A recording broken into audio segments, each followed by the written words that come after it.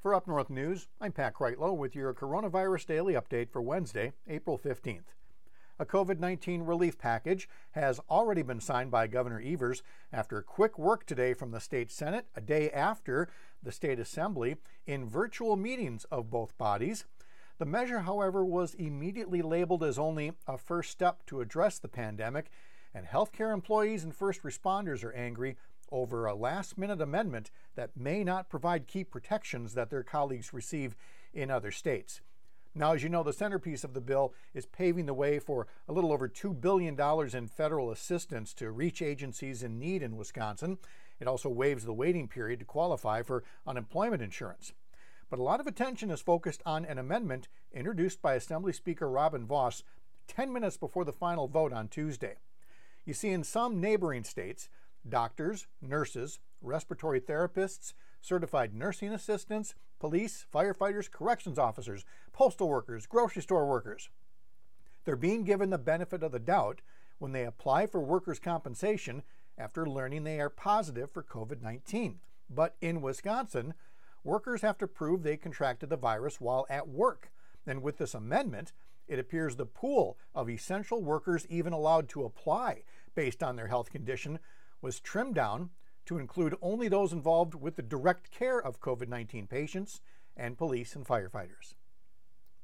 There are some positive takeaways to be found in Wednesday's report from the Department of Health Services.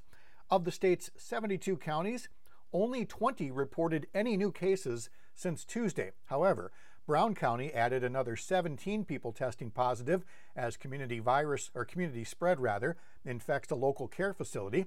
And Adams and Marinette counties saw their first deaths from COVID-19. Now, by the numbers, in Wisconsin, we now have had 3,721 positive cases. That's 166 more than yesterday. 1,091 of those cases required hospitalization, and there are 12 new deaths to report. The Wisconsin death toll from the outbreak is 182. And today, globally, 2 million people have now tested positive for COVID-19.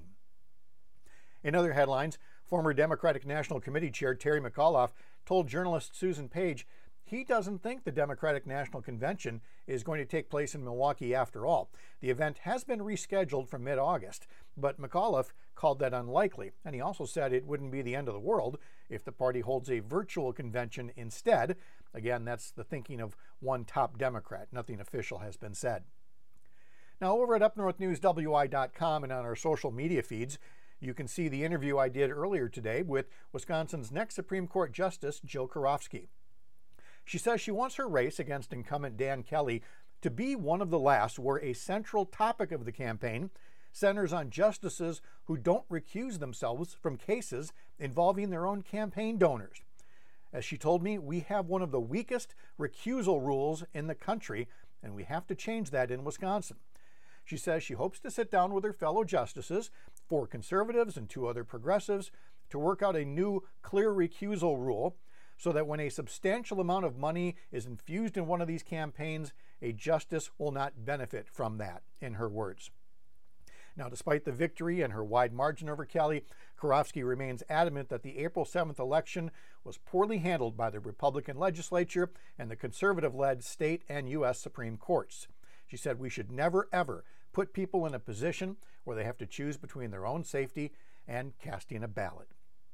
Finally, talk about changing your mind so fast it would make your head spin. It's only been a day since window visits at nursing homes in Wisconsin were banned. You probably hadn't even heard that. That's because the decision came and was quickly reversed.